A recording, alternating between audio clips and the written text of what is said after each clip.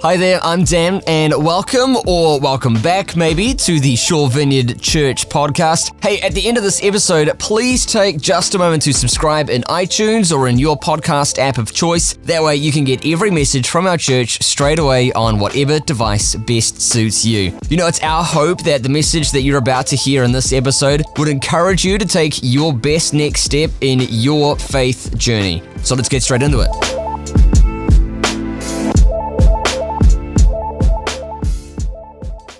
So I want to begin tonight as we look at part 5, Tending the Garden, by introducing you to two great women really of church history, possibly though women that you won't have heard of.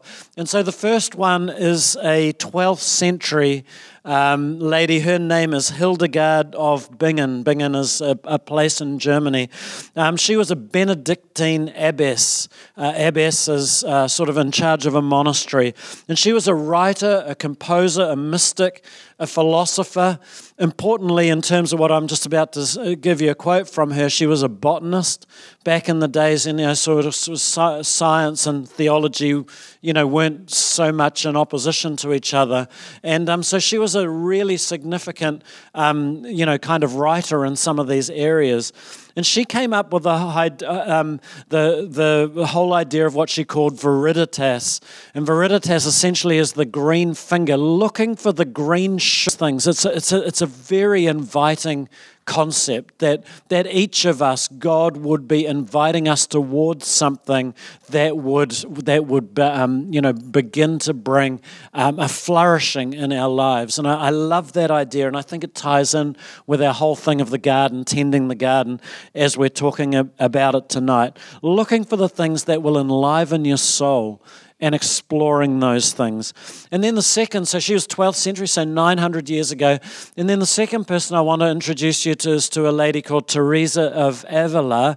And she was a Carmelite nun, Spanish nun in the 16th century. And she wrote extensively on the interior life. And she's formed us without us perhaps even knowing her name in lots of different ways. She wrote about the interior life being like a garden. And she talked about it being a garden overrun with weeds and with terrible soil.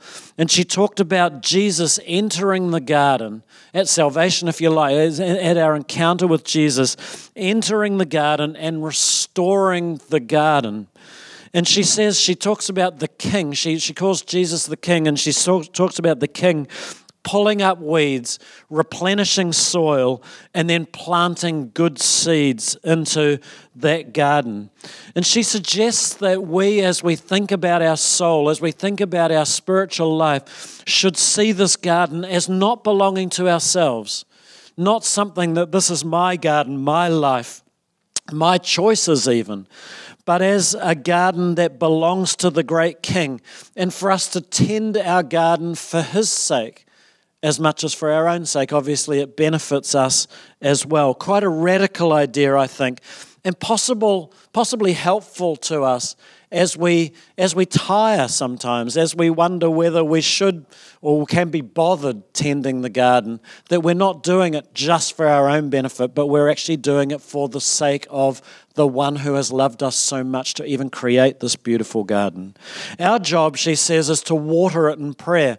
She talks about 4 types of watering, a progression of watering in a sense. She talks about pulling water from the bottom of a well in a bucket, and talks about how labor-intensive that was. We don't really think about that these days, but even you may have seen, some of our World Vision children that we're talking about tonight will have pulled water from a bucket out of a well after walking kilometers. That still happens in our world today, and how laborious that is, but how we often start like that. But if we would be willing to do that, she talks about another form of watering, which is like from a water well or a water wheel or kind of a pump. And so we can go to it with a bucket and some of the work's done for us because of the work that we've done before. And she talks a third area of maybe like an irrigation, of diverting a stream. And then she finally talks about this idea of your garden being watered by heavenly rain that God wants to bring to us. It's an incredibly attractive and inviting idea. And Teresa said, and I think this is so significant, we spend our entire lifetime growing more deeply into our relationship with God. And I find this challenging because I'm not sure that even coming to church tonight, a single one of us, including me, and I know I'm going to quote it, would have had an idea of I'm going to church, or I'm doing the Christian thing, or it's Sunday, the Sabbath, or whatever, with time investment in growing more deeply into my relationship with God. And yet Teresa would invite us to a life that is committed to that process. Teresa wrote a book called The Interior Castle. When I did my master's study about 10 years ago, it was the book I liked the least, The Interior Castle by Teresa of Avila. And yet, it is the book that I've quoted the most, which probably is an interesting phenomenon, isn't it? There's probably something about what God was doing in my life in that process that I was resisting, or something like that along the way. So in this Interior Castle, which is a different writing to her writing on the garden, she talks about, she envisions our soul as if it's a castle made of a single diamond. And she says within that castle, within that diamond, there are mansions. She talks about 7 mansions, and she talks about this interior journey of us walking through these mansions, which have many rooms, to meet and greet the King who is in the inner mansion, so that we might have relationship with him. And so it is very mystical. It is very kind of otherworldly. It is very easy to be almost critical of it. And yet there is this sense of that indeed is what his life, what his invitation is to us, to be walking through this process of discovering and drawing closer. And of course, if we think about our inner life, if we're going to look internally and walk internally, we're going to have to walk past our resistance, we're going to have to walk past our anger, we're going to have to walk past our excuses, we're going to have to walk past our sin and the things that we're doing that we wouldn't be all of that proud of, to walk towards this Jesus who's already planted in the garden of our heart and is looking for relationship with us. And Teresa says, you know, kind of the King is the source of light in our heart. And as we walk closer, we discover it illuminates more, and we discover more.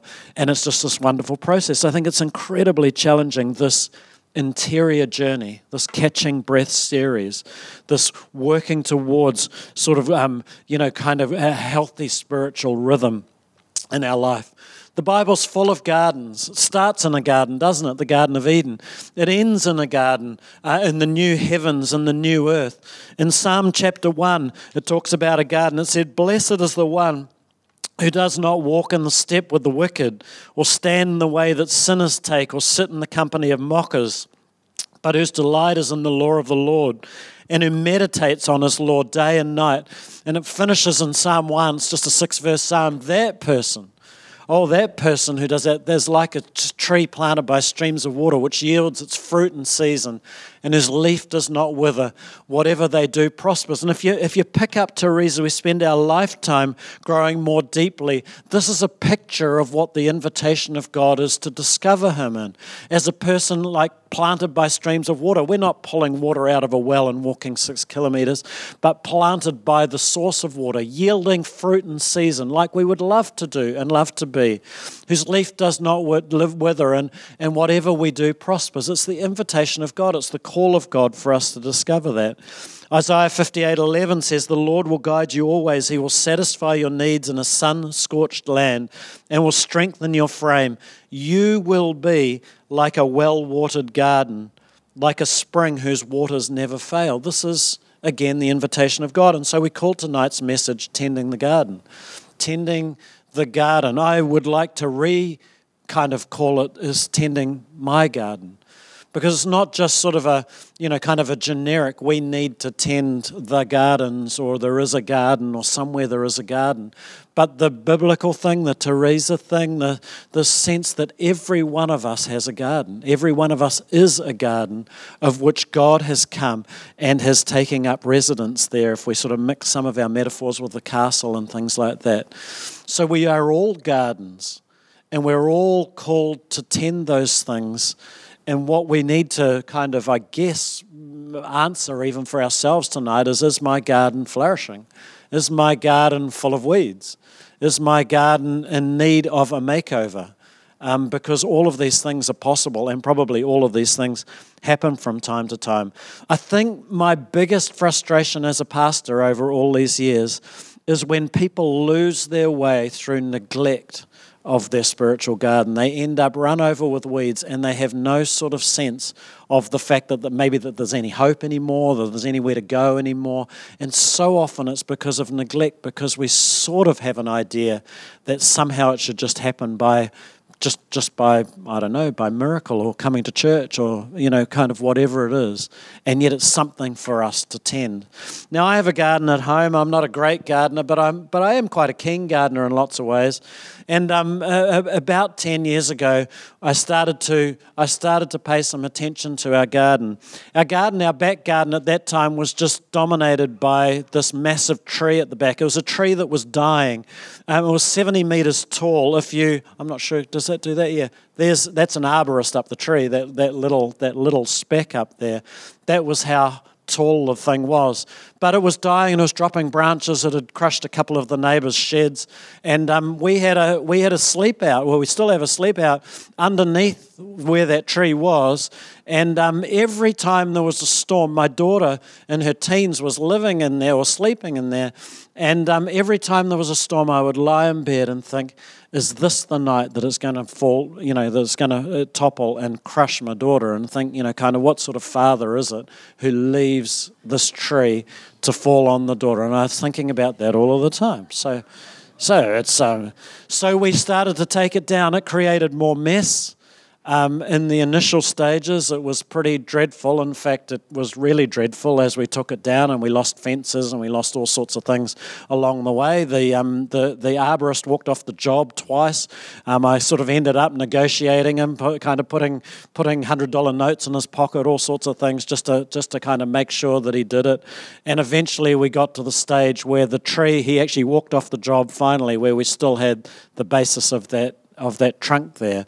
And so we were able to clear it away. But the whole thing was a dust bowl, if you can see it in there. It sort of, it sucked the life out of the rest of the plants. There was nothing else that could happen while that big tree was there. But once we'd got rid of the tree, we were able to remodel it. And this is sort of the only picture that I've got after we were able to put decking on it and start to plant it and stuff like that. Transformed that garden in the process. And I learned some lessons in that time for the things that may be applicable to our spiritual garden, our interior castle, the garden that God is wanting to do. And I want to sort of spend the second half of my message tonight with some ideas around tending the garden that is our life. And I think the first thing that really occurs to me, and the things I'm going to say, these are not necessarily in chronological order. So I'm not saying you need to go out and start with number one, which this is number one, and move on to, kind of work through those things. But we need to deal, if we are going to flourish and prosper in the gardens, with some of the giants that overbear us sometimes in our life. And for each of us, the giants that we may face may be quite different. For me, for us in our back garden, we were just dominated by this tree. This tree blocked out the sun. This tree made our backyard dark. This tree prevented any growth taking place. And I think about life sometimes, and I think about the way we do our Christian life sometimes, and I've seen so often over the years that people, that we, kind of, not people, but we, I guess, tolerate things that we know are inevitably going to bring us down, are going to thwart us, stunt us, prevent any growth taking place.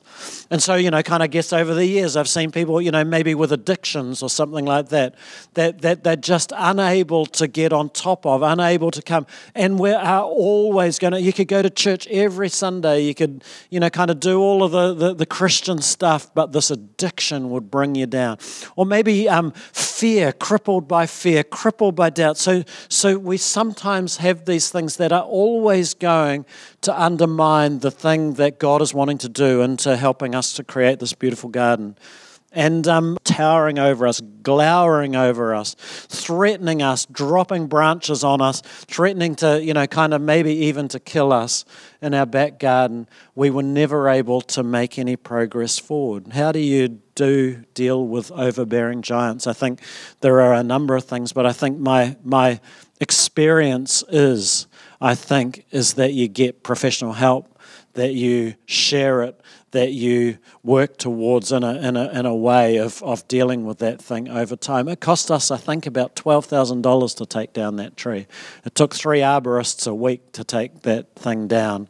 It cost us a lot of money to get the garden in a way that we were able to do something that would be beautiful, that would be something that you'd want to be. And I think there are times where we just have to face our giants. And kind of even tonight, I would say, you will know if there are giants that always undermine, and always take you down.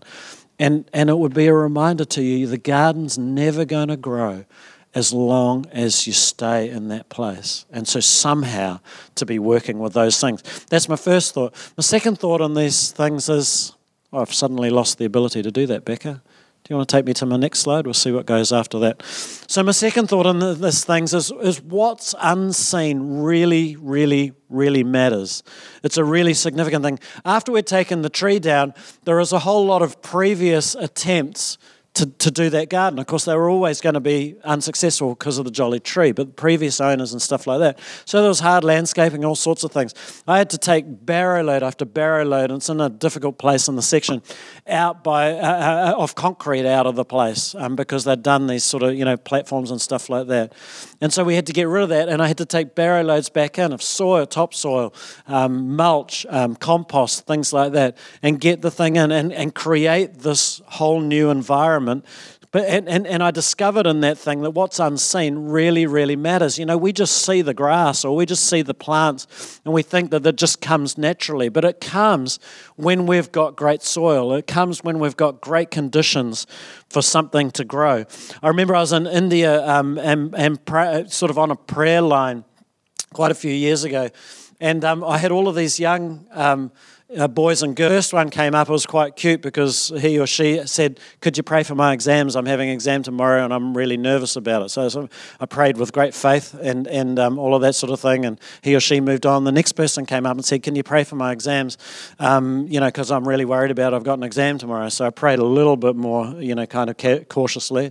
And then the next one, can you pray for my exams? I got an exam tomorrow. And by about the fifth one, I started to say, have you studied for your exams? Because it's like, I don't know that I want to pray for your exams if you're not willing to study for your exams. And I kind of sort of think we tend to be like, I know I haven't prayed all week, but I wish God would just answer my prayers that I'm not praying. I know that I haven't paid him any attention, but he feels so distant from me at the moment. I know I have no disciplines in my life. I know I've hurried just as much this week, even though Calv told me not to last week. I know I've done all that, but where is God? It's because the soil, what's unseen is really important. I mean, we scrub up pretty well. I mean, you look pretty Christian. You look pretty much like, kind of you're connected with God. You look like you sort of got it all together. We do Sunday pretty well. But if we neglect getting the soil for growth, getting the conditions for growth, we're going to always struggle. Steve Hansen, the All Black coach, always talks about preparing bone-deep preparations, the phrase that he always uses. And you've got to assume that last week when we got smacked by the Aussies, the preparation was less than bone-deep. And you've got to assume that last night when we smacked the Aussies, that the preparation was bone-deep. And so it's not like, I'm neglected the garden, but I just don't want any weeds anymore. It's like you got to work to keep the weeds at bay. sometimes, which we'll get to in a moment. And so I think, kind of the next is we need to set ourselves up for success. Whenever you plant a commercial garden now or a vineyard or something like that, you don't do it by eye, you do it by GPS. You do it by drone. You do it by, so you get, so you can get photosynthesis going, so you can get, you can face north, because sort of in the southern hemisphere, so you can get the maximum of the sun. And when you plant a garden, you need to plant the right plants in there, because some plants, unbeknown to me, actually thrive in some places and some plants don't. So in our front garden, when we did that garden, I planted about 150 plants called Acora, I think they are, and I wondered why they kind of just about died straight away, even though I'd done great soil.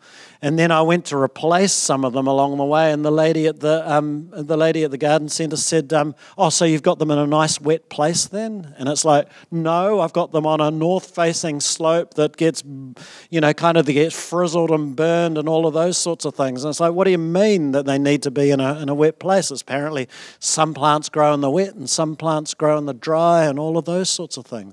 So I set myself up for failure. And so we need to set ourselves up for success. We need to be creating the environments and planting in the right way for the right seasons and all of those things, and being smart in that process so that we're not surprised along the way.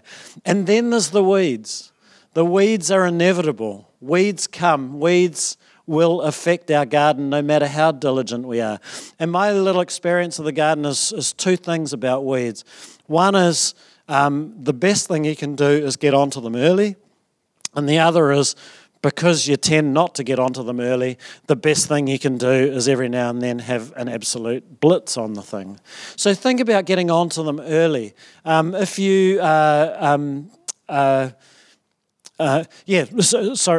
in terms of getting onto them early, if you get them before they have a chance to grow, there's no doubt that that's a much easier thing to do. But the reality is, for some of us along the way, we're going to let weeds, kind of take over in our garden.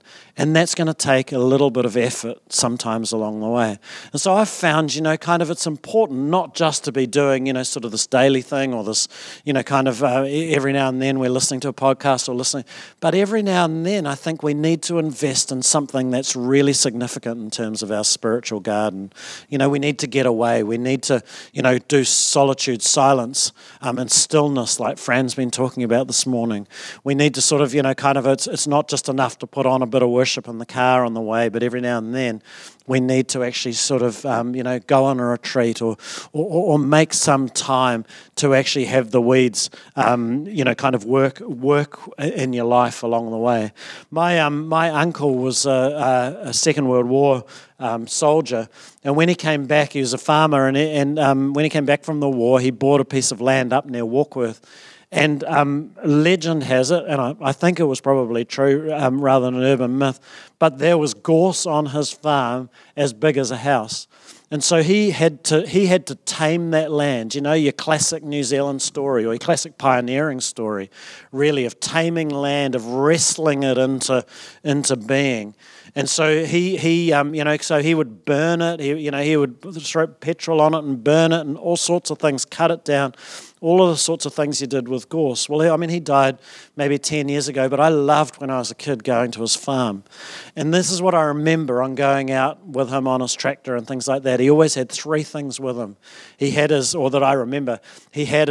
plastic whistle on a string around his neck that some of you will have seen, so he could whistle his dogs. He had baling twine around his waist, because a New Zealand farmer can do anything with baling twine. So a baling twine can hold in the uterus of a ewe that's kind of in birth has done it, because I've seen his daughter on her farm do that. Baling twine can pull together a loose fuel pipe on a tractor, because I've seen him do that.